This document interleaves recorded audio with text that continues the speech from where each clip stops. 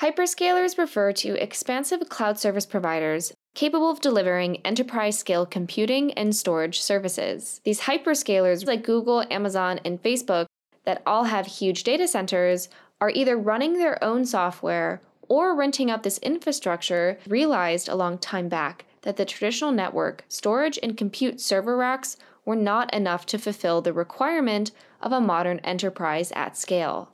So they built custom solutions for their data center requirements. For all of the other companies and organizations that have their own data centers, they're still running legacy old technology. Oxide Computer is a company aiming to democratize access to rack-scale technology and provide a seamless software stack to facilitate its implementation. Bryan Cantrill is the co-founder and CTO of Oxide Computer, and he joins us in this episode. This episode of Software Engineering Daily is hosted by Jordy Mon Companies. Check the show notes for more information on Jordy's work and where to find him. Hi, Bryan. Welcome to Software Engineering Daily. Thanks for having me. Great to be here. I think this is it is not your first appearance on the show. I'm fairly sure about that. Can you correct me if I'm wrong? I think that's right. I think I may have been on Software Engineering Daily, maybe years ago. I think like maybe more than 5 years ago. I think it's been a while. Yes. So you've mostly moved out of or away from Twitter. So you recent talk at Monktober, and the Monktober Fest hosted by the brilliant guys at Redmonk, you said that it all starts with a tweet. So if you've moved out from away from Twitter, does that mean there's no more talks coming up? You're not starting anything, right? Yeah, that's right. Yeah, actually, I say that I've moved away from Twitter, but I think not like true. a lot. Oh God, like a lot of people, So, I mean, right now, sadly, I'm on Twitter, Blue Sky, and Mastodon. So, like, I don't even know I don't even know what's going on. So the meme from The Sopranos that just when you think you're out, the gravitas of Twitter just pulls you back in. It's so true. Well, you know what it is, and hey, Blue Sky, if you're listening, you need to give people some unlimited invites. I know you're going to have scalability problems, but because I think like a lot of people have this issue where I have got, ultimately Twitter is not one community; it's a bunch of sub communities, and I've got, we've got and it's not just software engineering as community, right? You've got the Rust community, you've got you got kind of the FPGA open hardware community, you've got a bunch of these technical communities have actually moved to, and I noticed that like when I tweet or toot something out, I guess in Mastodon's parlance, something that's technical, that gets a lot more traction on Mastodon than it does on. So a lot of technologists have rightfully said that they're fed up with the way the company's being run and so on, and are on Mastodon, Blue Sky. What has sucked me back in is I'm an Oakland A's fan. We live here in the East Bay, and currently going through not that you would follow American baseball, but the Oakland A's are living the plot of a movie, a movie with a diabolical and stupid owner, John Fisher, who is and. So he's trying to move the team, and it's this whole saga. Oh, from the city, away from the city, moving to Las Vegas. It's a big mess. And I mean, it's also like great in that the fans are standing up and protesting, and that's been all. But it's been very. That community has been really important. Its community has always been important to me, but that community, that Oakland A's community, is still very much on Twitter. So I found like you really need, and like Weather Twitter is still on. I don't know if you go into Weather Twitter at all. Weather Twitter is amazing. Weather Twitter is still on Twitter. Yeah, go back to there is something about the tech/software community. And I guess it has to do with the politics of each one of the community, and something that I don't want to delve into. But that's my only explanation to why the core of the software community, the tech community, has moved out from Twitter almost completely. I live in that space, but I'm not a technologist myself. I'm not a developer myself, and Well, I think that and I think in this regard, I think that, software engineers in particular are, the kind of the malpractice at Twitter, I think it is particularly upsetting to software engineers, rightfully so. I think that I think that it in this, I think probably is the future. I think that it is probably the future that is going to be more fragmented. And I think this idea, we kind of talk about what's going to replace Twitter, and I think in the indefinite future, I think lots of different things are probably going to replace Twitter, even though it's kind of a pain in the butt. So, but wait, you just said that most of the communities, apart from that one, remain at Twitter. So do you reckon? what I found is that, like, so for example, this Oakland A's community is still very, very much on Twitter's, but tech is on Mastodon, other communities are on Blue Sky, and I think that this is probably, and then a bunch have moved to other spots. Because then you get the whole Reddit nonsense that's happening at the same time. So I think it's fair to say that social networking is in the midst of a lot of upheaval at the moment. So it's going to be very interesting to see how it settles. But of course you've got this, to go back to your essential question, where am I going to have my hot takes that become the foundation for future talks? And your Twitter spaces, which are highly missed. Yeah. So we actually do that. That I think Discord has broadly replaced Twitter. We definitely got off Twitter Spaces, but so anyway, we will find outlets. I will find outlets for my hot takes. I mean, that's extremely important, obviously. So we have to have a place to have our hot takes that become the inspiration for future talks. So that's the humanity's most dire problem, clearly. Exactly.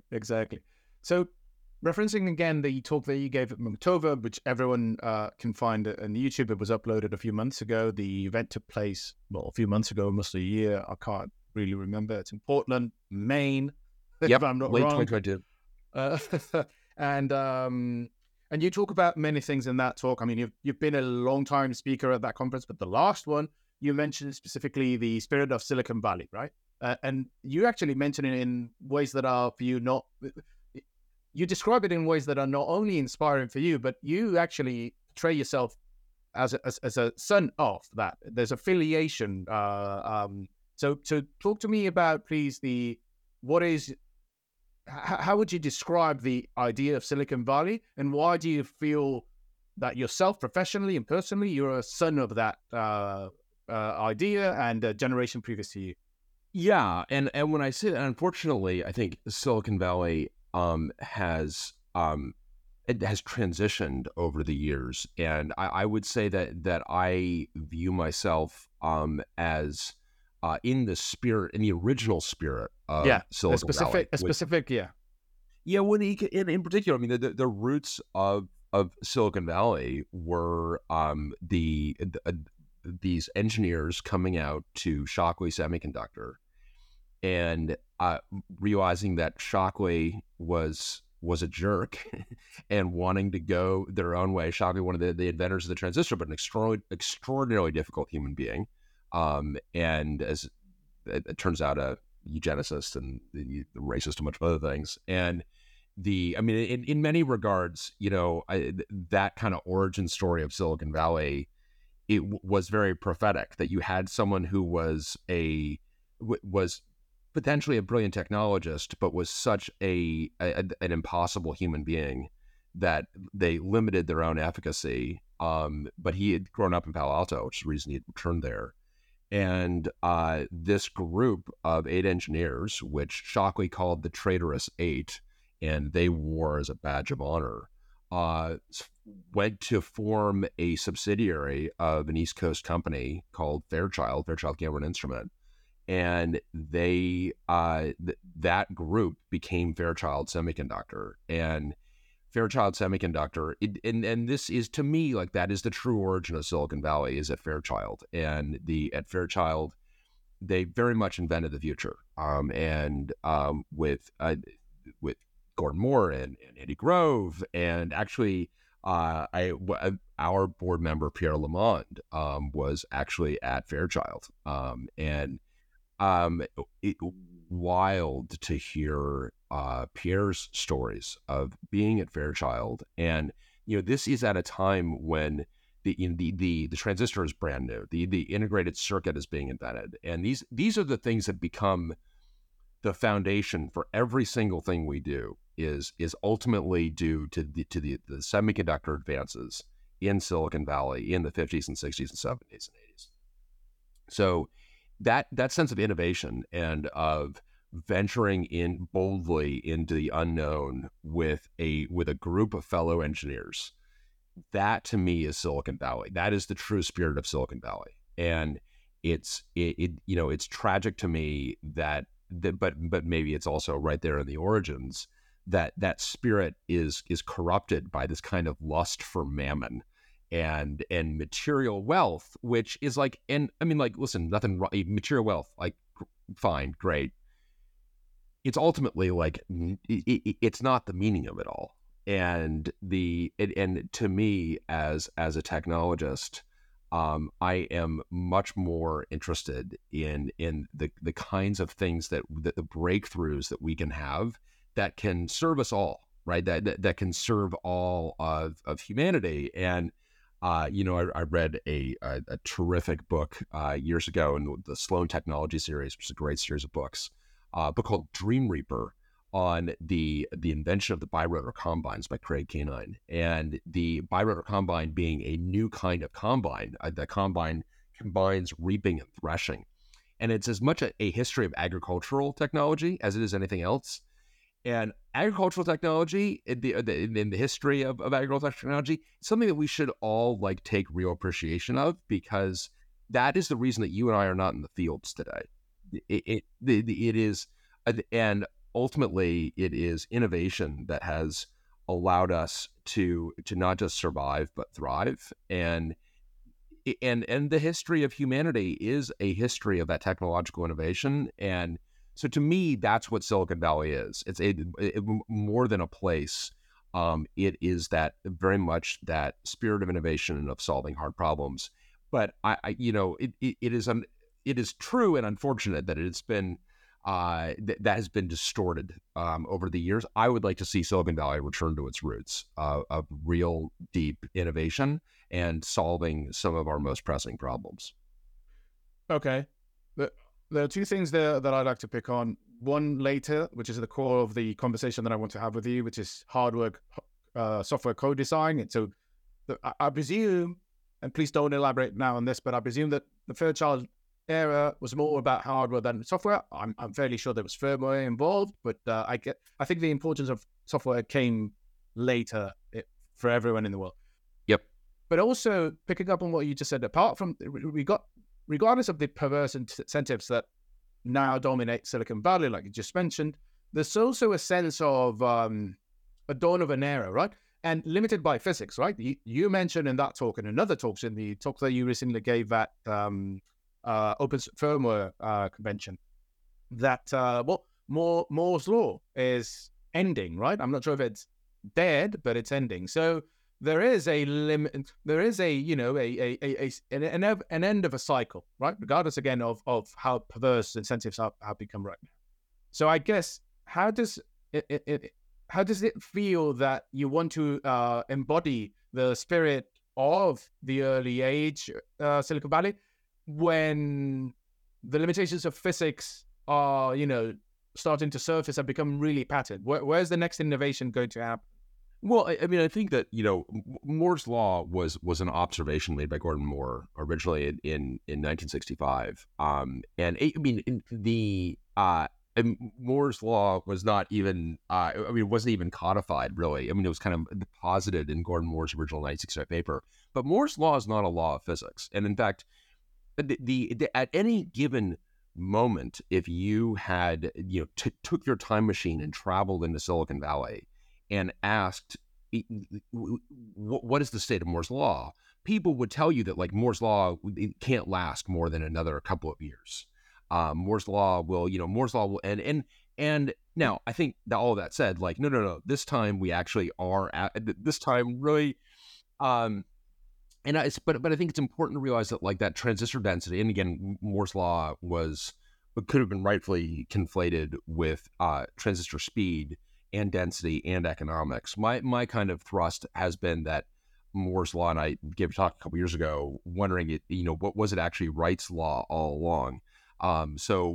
Theodore Wright was an economist at an aircraft company in the 30s, and observed that the more we make things, the cheaper they get, because we get better at it. And if you look at Wright's law, it explains what the economics of transistors arguably better than Moore's law does. And so I actually think that, like, it's not that Moore's law, it's just like the end of Dennard scaling in 2006. So Dennard scaling, for years, the clock rate of your CPU would double every 18 months. And it was, if you came up in that era, as I did, it was remarkable, because, I mean, they had to actually make new computers go slower to be able to play old video games that had old timing loops in them. And, I don't know who the marketing genius who instead of adding a go slow button, they added a turbo button, and the turbo button was always depressed. And if you wanted to slow it down, you would, which was, again, an act of genius. That was the kind of the halcyon days of Dennard scaling. Dennard scaling ended in 2006, and the CPU that we're running on are really no faster from a clock perspective than the CPUs we were running on 15 years ago. What has shifted is but the transistor density has continued to climb. So we've got more and more cores on that die. We've found ways to take advantage of those cores. And now with transistor density now itself slowing, we're forced to innovate again. We're forced to innovate differently again. So we are, I think that in Moore's law, I think you can kind of see it continuing for another couple of generations. But I do think that we are going to shift our focus. And I believe we're going to shift our focus to how do we make better use of these computational resources. There's a lot of waste, frankly, that has been hidden by the rising tide of Moore's law. And there are a lot of things that we can do to be smarter in software and systems. And those are the kinds of things that we've been exploring post the end of the Dennard scaling. There are a bunch of other things that we can go do. And I think that indeed, I think you can argue that the end of Dennard scaling has prompted software to get more efficient. There was an era where, like, it just felt like software was getting more and more morbidly obese. And you can view things like Rust and the rise of Rust as a real response to that, where actually getting us back to a leaner artifact, and getting us back to artifacts where we do care about memory sizing, we do care about text sizing, program text sizing. And so to me, it's exciting, because it means that the problem is going to shift again. Speaking strictly from an Oxide perspective, we believe that one of the ramifications of that is that we need to stop building computers to throw out after a year and a half or 2 years. And what has historically been true in the server space is that they've got very much have that personal computer zeitgeist, where the machine itself is kind of junk, the machine that's surrounding the CPU, because a better CPU is going to replace it in a year and a half or 2 years. It's like, well, if a CPU is actually not something that is going to last, a year and a half or 2 years, but is going to last more like 3 or 5 or 7, how would that change the way that you architect the system around it? And we think that there are a bunch of things that you would do differently, that to reflect a machine that is going to be more durable. And there are a bunch of things that you putatively can't afford to do if you're going to throw it out after a year and a half that you can afford to do if it's something that's going to be really sedimented. So before we move on to, again, the core of what I want to pivot the conversation, which is exactly, you mentioned it, Oxide. There's no better way of embodying the ideals by which you want to rule your life, that actually taking it to applying them and taking them to practice. And you've founded a company that is about hardware and software code design, or hardware and so forth. But you mentioned Rust. I've got an unpopular opinion about. I have nothing against Rust. It's just that there's always been C and C++. So people effectively caring about optimization and lightweight software, if you want, and getting the most out of hardware. That would be an oversimplification of what C++ is about. But in the context of this conversation, I think it would be a good summary of it. And it's around 90% of the code that runs the world, and that arguably almost around half of the code that runs critical infrastructure, if not more, from the latest data that I've got. And it's not going anywhere. I mean, I'm not sure what your opinion is about, but I see a lot of optimism about Rust, and yet, like we were talking about Twitter, eventually the pull, the gravitas of C++ is going to be strong enough for it to hopefully, and this is my opinion or my sort of like wishful thinking, it will evolve to something that makes it safer. So I guess, what's your opinion on that? Because again, there was always the firmware community was always strong on C and C++, right? Correct me if I'm you're probably more of an expert than I am in that. C primarily, but yeah, I mean, so I mean, I've spent my career doing OS kernel development, so I've been right, and I was implementing and when I actually started my career in the mid '90s and going into OS kernel development, I was being told that like C was dead, and that it was all going to be C++ and then especially Java, and when with the rise of Java, we wanted to put Java everywhere. And, I was at Sun during the heyday of Java. I mean, we ate at a cafe that was literally called the Java. And Sun was now Facebook, now Meta, I guess. But Sun wanted to do Java microprocessors and Java operating systems. And that didn't make sense to me because what I saw was actually these systems needed to deliver highest performance, and C was the way to do that. Not even C++, frankly, but C. The problem with C, and then I mean, especially C++. C++ has to me C++ was always the worst of all worlds, where you end up with all of the unsafety of C, but with the ability to create these abstractions much faster than you could debug them. So you end up with these systems in C that are effectively undebuggable. We never use C++ in the operating system kernel. I think that is true for most OS kernels don't have C++. So I never saw. Now I know C++ obviously metastasized at Google and beyond, and there was a lot of important C++ out there. But to me, I had written about 100,000 lines of C++ and had decided that I was writing no more, because I felt that there were what C++ gave me was so little. And it didn't give me anything with respect to actual safety. It took a lot away in terms of runtime and then especially complexity. And C++, I mean, C++, it's like Supersize Me for abstractions. If you recall the Supersize Me movie where he's, to me, it's like abstraction junk food. And it creates the ability to kind of, again, create these abstractions very quickly, but not be able to debug them. So for me, I was at a bit of a quandary because I was struggling to find what is that thing that will replace C, because there are a lot of problems with C. And I say this as someone who, again, I have written a lot of C. I know how to write memory safe C. Memory safety is one of those things where the challenge of memory safety is not at like, freeing what you allocate is not hard, and it's not hard to avoid things like double freeze in general. What becomes much, much trickier is when you have an interface boundary and I want to call into your code. Well, now the language isn't going to really help us. So we're going to have a contract, and we can, and that contract's going to be implicit. And, the way we would write C, we were pretty disciplined about it.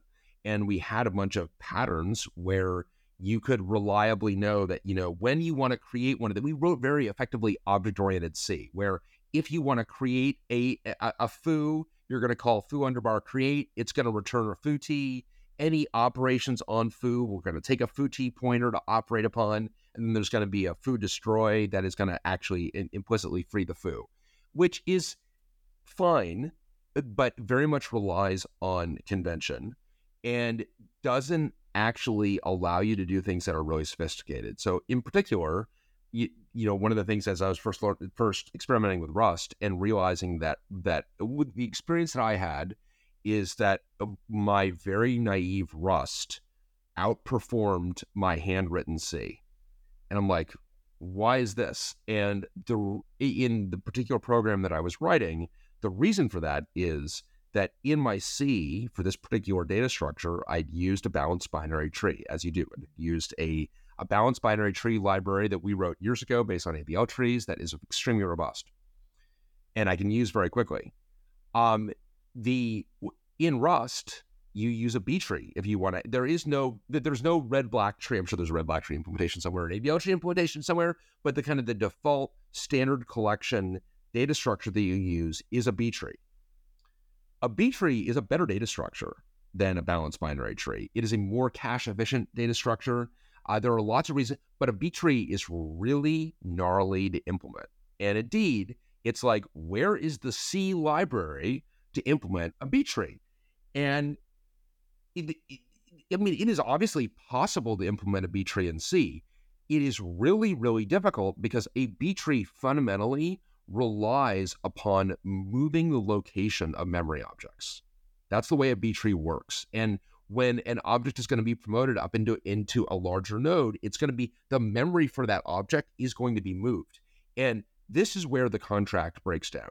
Because if we've got a foo library that takes a foo create, a foo destroy, you rely on the fact that that library is not going to change the location of that foo underneath you. Because you ultimately you've exposed the innards, the implementation, even with careful C, you expose the implementation. So the problem with that is C, by its nature, very much inhibits composability. And C++ papers over this. You get marginally better composability, but you haven't actually solved the safety problem at all. So it's very easy to have a C++ system that operates across purposes or segfaults. And you're like, where the hell am I right now? And it's very, very hard to debug. And do you envision a future? So I guess your ideal scenario for the future is every C and C++ code replaced by Rust. Yes. I mean, not necessarily. Okay. But could you envision even a medium term scenario in which coding with C and C++ with a AI code companion guiding best practices, principles, whatever you may want to call them, enforcing those actually? You mean like ChatGPT to help navigate memory safety? I mean, Jesus Christ. No? No, I mean that's its own punishment. That's its own punishment. I honestly, I would not try. Unfortunately, I'm the parent of teenagers, and I know that there are certain ideas that you don't talk a teenager out of because it's like, go out. You know what?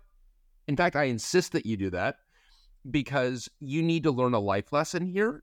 And me describing why that's a bad idea is not going to be retained.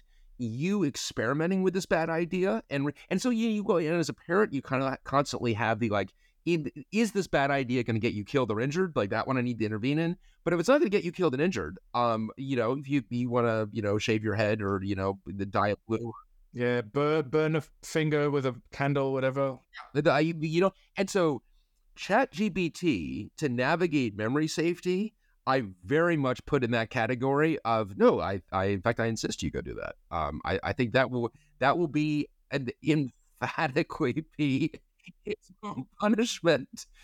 No, that is a true that is not a solution to the memory safety problem. Okay.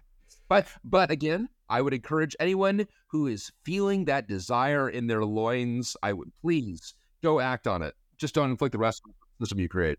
If anyone is coding C++ with ChatGPT as a code companion or Cody or Code Whisperer or any other Copilot, whatever, let us know, and we'd like to know. So let's go back so yes, exactly. So there's no better way to embody those principles that we described at the beginning that found in a company, which is Oxide. By the way, today it has been an important day at Oxide, right? A huge milestone has happened. You just told me before we started recording. Can you describe what the company is and what happened today?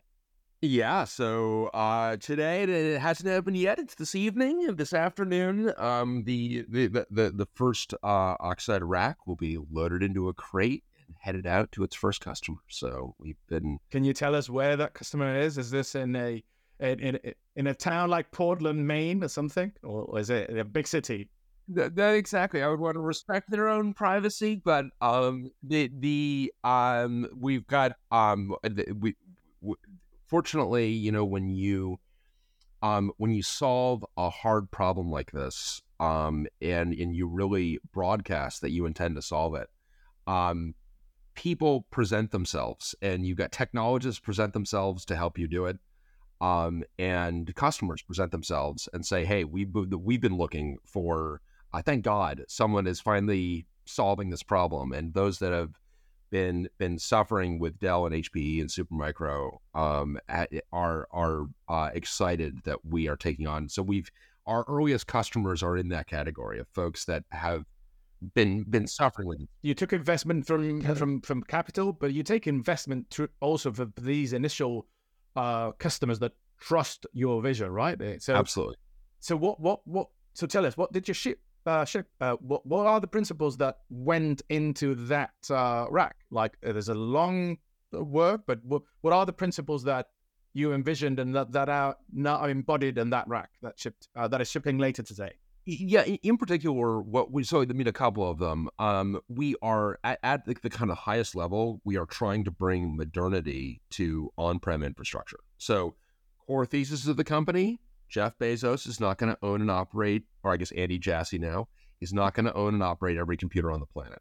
That there exist reasons to run your own servers in your own data center. And it's not for everybody, certainly. And we are big public cloud proponents, especially when you're small, when you're just getting started. Public cloud is great. And in particular, we are huge believers in elastic infrastructure. You should be able to hit an API endpoint and go provision a virtual computer and a virtual NIC and virtual storage, and be able to hydrate that by hitting API endpoints and using Terraform and so on. So huge believers in that. What we are also huge believers in is that there are reasons to run that in your own DC. Though those may be security reasons, they may be latency reasons, they may be regulatory reasons, they may be risk management reasons, and they may be economic reasons. So as it turns out, if you're going to use a lot of compute, just like if you're going to use a lot of anything, it's generally a better idea to own it. If you're going to use a lot of compute, you actually don't want to rent it. You want to own it. And I think increasingly, it used to be true way back in the day.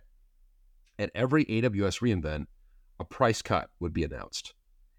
And they did it for so long that there was kind of this entrenched idea that the cloud is only going to get cheaper. And we knew, it's like, because I worked for a public cloud company at the time, it's like, that's going to have its limits. And reInvent is not about the price cuts anymore. We don't really get those big price cut announcements. And certainly there are some things like bandwidth that have never seen a price cut. And what people are realizing is, like, actually, this is pretty expensive. And it's like, yeah, this is, the kudos to the execution of Amazon for giving people the idea that public cloud was a terrible business that no one wanted to be in, when it actually is it's a high margin business for them. It underwrites the rest of the retailer. So we see that economics as increasingly a driver, but honestly, we see all of those drivers. And there are the security and risk management, latency, in addition to regulatory compliance, and in addition to economics. And, each of those kinds of folks has got kind of a different angle that they are bringing.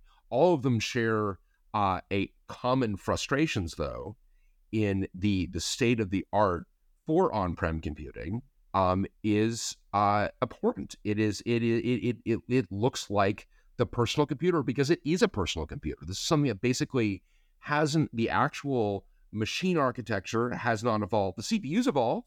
The CPU is very sophisticated, has gotten better and better and better, but the machine around it is trapped in time. And to say nothing of like the software that you want to run on top of that. If you want to actually, what you want to deliver is elastic infrastructure. You being, I am the platform group in a company, and what I'm responsible for is that infrastructure for my developers, and I'm trying to do that on-prem.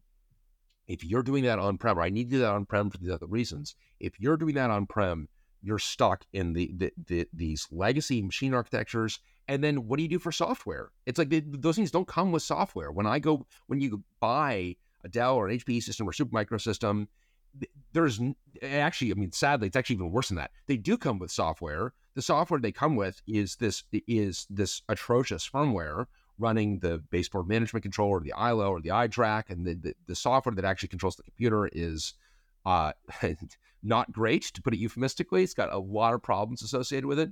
But it's actually, so I've got a bunch of software that I actually don't want. It's kind of in my way. Then I don't have the software that I do need, namely the software that I actually want to be able to run not just an operating system, but an actual true proper elastic infrastructure. There's no, I am responsible to actually go and develop that distributed system on top of that, whether I'm buying an off-the-shelf product from the likes of VMware, or I'm trying to tack into an open source project, the likes of OpenStack.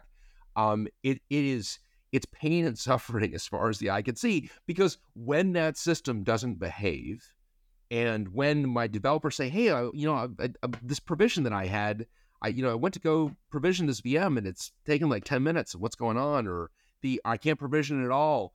It's like everybody points fingers at everybody else. So VMware is pointing fingers back at Dell. Dell's pointing fingers back at Cisco. Cisco's pointing. And the problem is that the end user of this is the one who has had to do this integration and is suffering with the fact that these things weren't actually designed together. There is no co-design in the computer that's been designed by the Dell HP Supermicro, the elastic infrastructure that's been designed or evolved, the networking infrastructure. All of these things are operating at cross purposes. So the big thesis for Oxide was we want to slice through all of that. We want to truly co-design hardware and software. We want to use that to deliver a coherent system, and we want to that out of the box delivers elastic infrastructure. You should power it on, provide it the necessary configuration to speak with your network, and you should be provisioning VMs. Doesn't sound like that shouldn't be as hard a problem as it is, but the reality is these layers have ossified to the point that in order to actually create that system, you've got to demolish all the boundaries between these layers. And there's a lot of hardware, but then there's a lot of software. And so that's what we've been building. That's been the thesis of Oxide. And that's what we've been on the journey to build. And one of the challenges we've had is, what is the minimum viable product? I mean, every startup has this challenge. What is the minimum viable product? And one of the challenges that we have, that a lot of deep tech or hard tech startups have, is the minimum viable product is pretty big. And in particular, part of the problem with the Dell HP Supermicro is that, or the Cisco Arista Juniper, is they are delivering this sliver. And when you are only delivering that 1U or 2U server, it's very hard to assert control over the rack. And what our belief was and remains, the minimum viable product is a rack scale computer. So that includes the PowerShelf controller. It includes the switch. So we developed, in addition to developing our own compute sled, we developed our own networking switch. Which is, we joke that we're 9 startups within one startup. There are days when it feels like more like 2 dozen, because we've taken on a lot of very challenging problems. But the upside of having done it that way, and of having co-designed the switch with the compute sled, with the cable backplane, with the rack, is that we can truly integrate this stuff together and solve some of these really thorny problems, and deliver to the end user a turnkey experience. So you can view it as, I mean, and our most successful products in computing have done this, right? This is very much an Apple ethos, right? This is where this is what Apple has historically done. Now, where we diverge is we also believe that when you take this fully integrated approach, there is a lot to be gained and nothing to be lost as far as we're concerned by being completely transparent. So everything we do at Oxide is open source. Everything we do is out there for people to see and understand. We've been very transparent about how we're building it. We're not secretive at all, because we want people to understand what we've done and the approach we've taken. Where people disagreed with it, we've always wanted to hear about it. I think what technologists have found as they've waded into the details of Oxide is, okay, finally someone has designed it the way I would design it. And that's because we have pulled in a bunch of folks that for different aspects of the system have a belief in how this should be done. And that's what's reflected in this Oxide rack.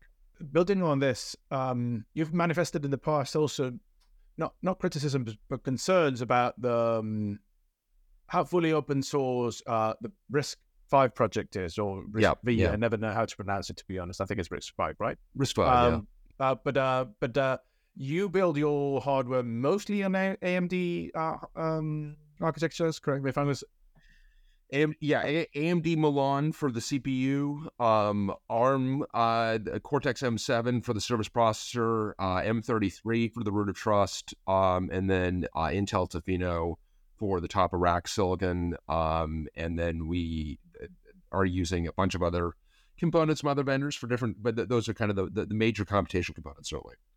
And how much collaboration have you found from those providers to open source everything that is run on it? Has it been difficult? They've been great. I mean, they've been really, and I think that, fortunately, they see the same thing that we see, that this lowest layer of platform enablement software it's been a real problem that it's remained proprietary. And I mean, to take AMD, to their credit, they are the OpenSil, something they announced a couple weeks ago, which is this lowest level silicon initialization library. And they've really committed to, we are not using OpenSil exactly, but we are extremely supportive of that effort where AMD is pioneering open silicon enablement. And Intel too has been very receptive to that. So, I mean, I think it's been, which is not a future that one would have envisioned, a decade ago. And then there certainly are folks that still view this stuff as ultra proprietary. When we make decisions, that's something that we factor in. So we really look to what is a company's software and firmware disposition. We use Chelsio for our NICs, in part because we love Chelsio's software disposition. And Chelsio has the NIC, even a NIC that is not a smart NIC, a traditional NIC. There's a lot of sophistication in a NIC. And Chelsio has been exemplary in getting those drivers open source and having a driver model that's got longevity to it and so on. So that's something that we actually really looked at when we're evaluating these different components for the rack. We look at a vendor's disposition with respect to that. Going back to your product, in terms of, I don't know, I'll mention a few areas of the product that you're shipping: memory management, networking, IO operations, or whatever. Tell me the three things that you feel more proud about what you've achieved in terms of design that might be innovative or optimizations or of previous things, but in those terms, anything? Yeah, boy, there is so much, because we have, when you take a clean sheet of paper, this thing is so ossified that would I say the kind of the extant server ecosystem and infrastructure is so ossified that you can't just take a little bit of it. You kind of have to take the whole thing, which is what we've done. So, but when you take the whole thing, it's not one innovation. It's like there are so many different ones. You know, I mean, so well, first of all, I'm the fact that we have been able to pull off our own server design, the fact that our compute sled has no bias in it. There is no AMI bias in the system. So this is a dimension in which we are regrettably total pioneers, because you think that the rest of the industry would do this. But even the hyperscalers have suffered at the hands of these kind of traditional bias vendors that are responsible for this lowest level silicon enablement, platform enablement. We have no bias. The first instruction after the AMD PSP executes is our operating system as it pulls up the rest of the system. The watching that come to fruition. I mean, so these things boot like a rocket. They spend most of their time training DIMMs, about 1 minute and 12 seconds to train the terabyte of DIMMs. When we come out of DIMM training, it's 20 seconds to pull the rest of the system up, 30 seconds to pull the rest of the system up. And like servers don't traditionally boot anywhere near that fast.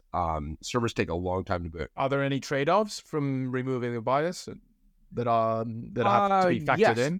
The trade-off is that we are responsible for getting this thing to work. And when it, that is the danger. The danger is that and actually when we took that path, we knew it was going to be a steeper path and a harder path. What I did not realize was it was ultimately in the limit, it was a faster path because we controlled our own fate. It was very, very hard, and we have an extraordinary team that that got very good at inhaling all documentation on the part and then some.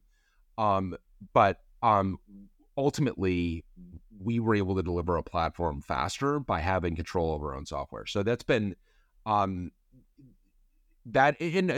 has been a decision that we I have been grateful for many, many, many times over. So I think the ability to do it, the fact that we have eliminated the BMC, replaced it with a proper service processor. It runs an operating system that we developed, an all Rust operating system called Hubris, appropriately enough, because the Hubris developed an operating system. Speaking personally, I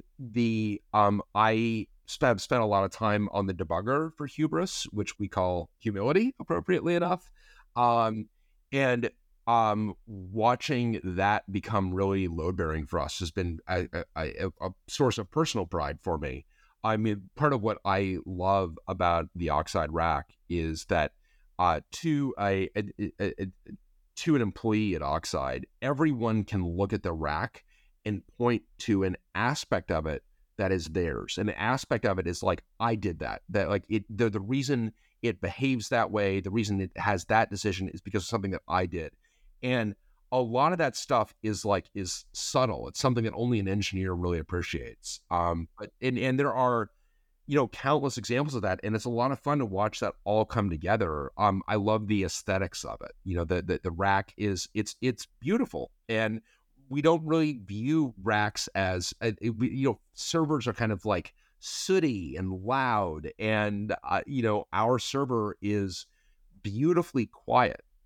We use one of the very first design decisions that we made based on some of the early folks you're talking to, including the technologist named Trammell Hudson. If you don't know Trammell, just electrifying technologist who's really been a pioneer in open systems. And Trammell said, hey, you really want to look at what the Facebook folks did with 80 millimeter fans. They used these taller enclosures with these bigger fans, 80 millimeter fans. And that seems like a good idea to me. And as we looked into it, it's like, yeah, that's a really good idea to get up off this 1U, 2U kind of tyranny to get up to this. And we've got a 100 millimeter tall enclosure that fits that 80 millimeter fan. 80 millimeter fans move a lot more air, and they do it with a lot less energy. So as a result, and we worked with our fan provider, Sanyu Danke, to allow our fans to operate at 2,000 RPM at 0% PWM rather than 5,000 RPM, which say like when the thing is at its lowest setting, how fast is it moving?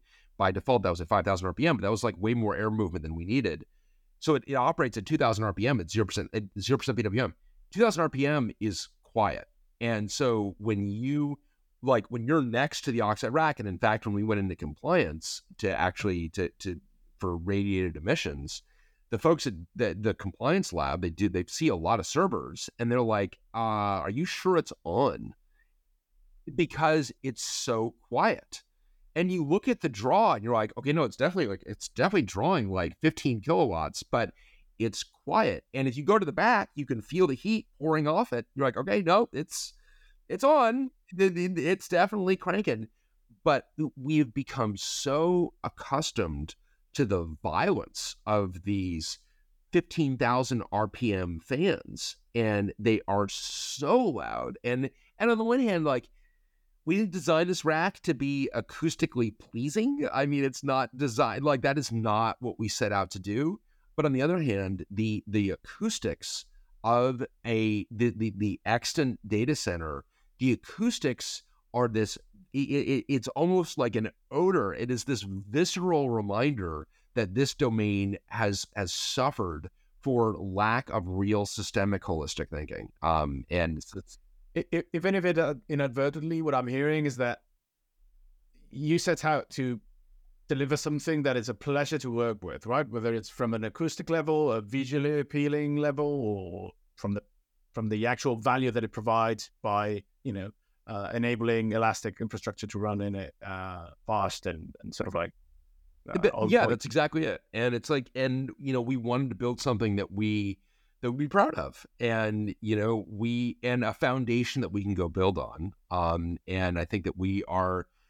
What's exciting about this is this is not and today is a terrific milestone with this first rack being crated up. The crate, by the way, its own engineering marvel, because it's like to ship a rack with the sled. It's been a huge amount of work from a huge number of folks. But it's like, this is very much the beginning. And we now have a platform upon which we are going to just, like AWS circa, 2006, 2007, 2008, where they really saw the ability to go build all these additional services. We got the ability to go build a bunch of that and be able to really deliver modernity to the on-prem operator. And this is a perfect segue for the last question, actually. I know from other conversations we've had in the podcast and interviews and stuff, that you, for now at least, you've discarded the home lab sort of like market segment. You're not going to ship anything for that, right? For companies, you're going to ship. So I guess, what about the new trend on GPUs and I guess high compute requirements, services and LLMs and stuff like that? Do you see that as an opportunity for you guys to actually intervene there? Yeah, so it's super interesting. We're obviously, like everybody, we've been the GPU has become very important. We needed to go solve the compute storage network problem before we tackled the GPU problem. So we have not tackled the GPU problem. It's got CPU, it's got compute, it's got networking, it's got storage. We're going to be pretty careful about how we go into that.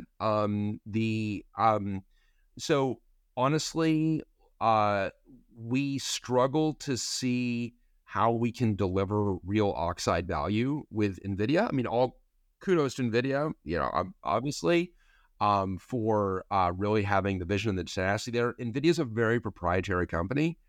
And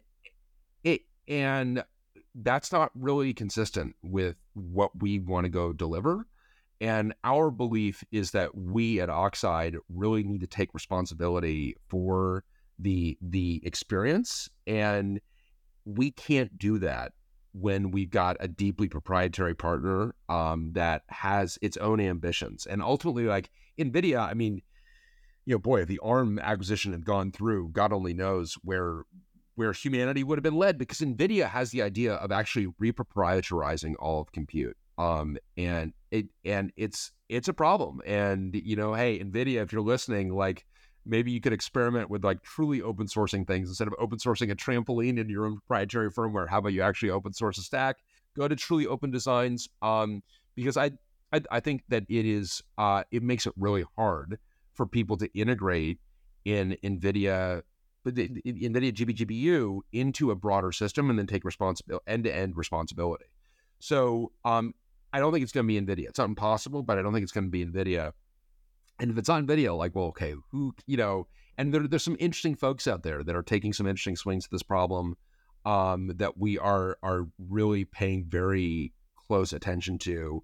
But what we need to figure out is, how do we go partner with someone to really deliver Oxide value? And Oxide value is the ability for the end user to have total visibility into how that infrastructure is being used, where the power is going in the system, where the heat is being generated in the system, where the performance is in the system, because we want to be able to make rack level decisions about where things are scheduled, where they run, and provide visibility into those systems so the operator can know that my elastic infrastructure is doing what it has set out to do. And in order to be able to deliver that kind of value to the customer, we need to have solutions that are much more open than what we have today. So paying very close attention to a bunch of different companies out there. Had a lot of very interesting conversations with folks, but for the moment, that still lies in our future. Bryan, I hope that lorry that left your headquarters this morning, that truck with your product, was the first of many, many. And I only wish you the best of luck for Oxide. And I thank you for joining us today in this conversation. Yeah, thank you so much for having me. It's really terrific to be with you.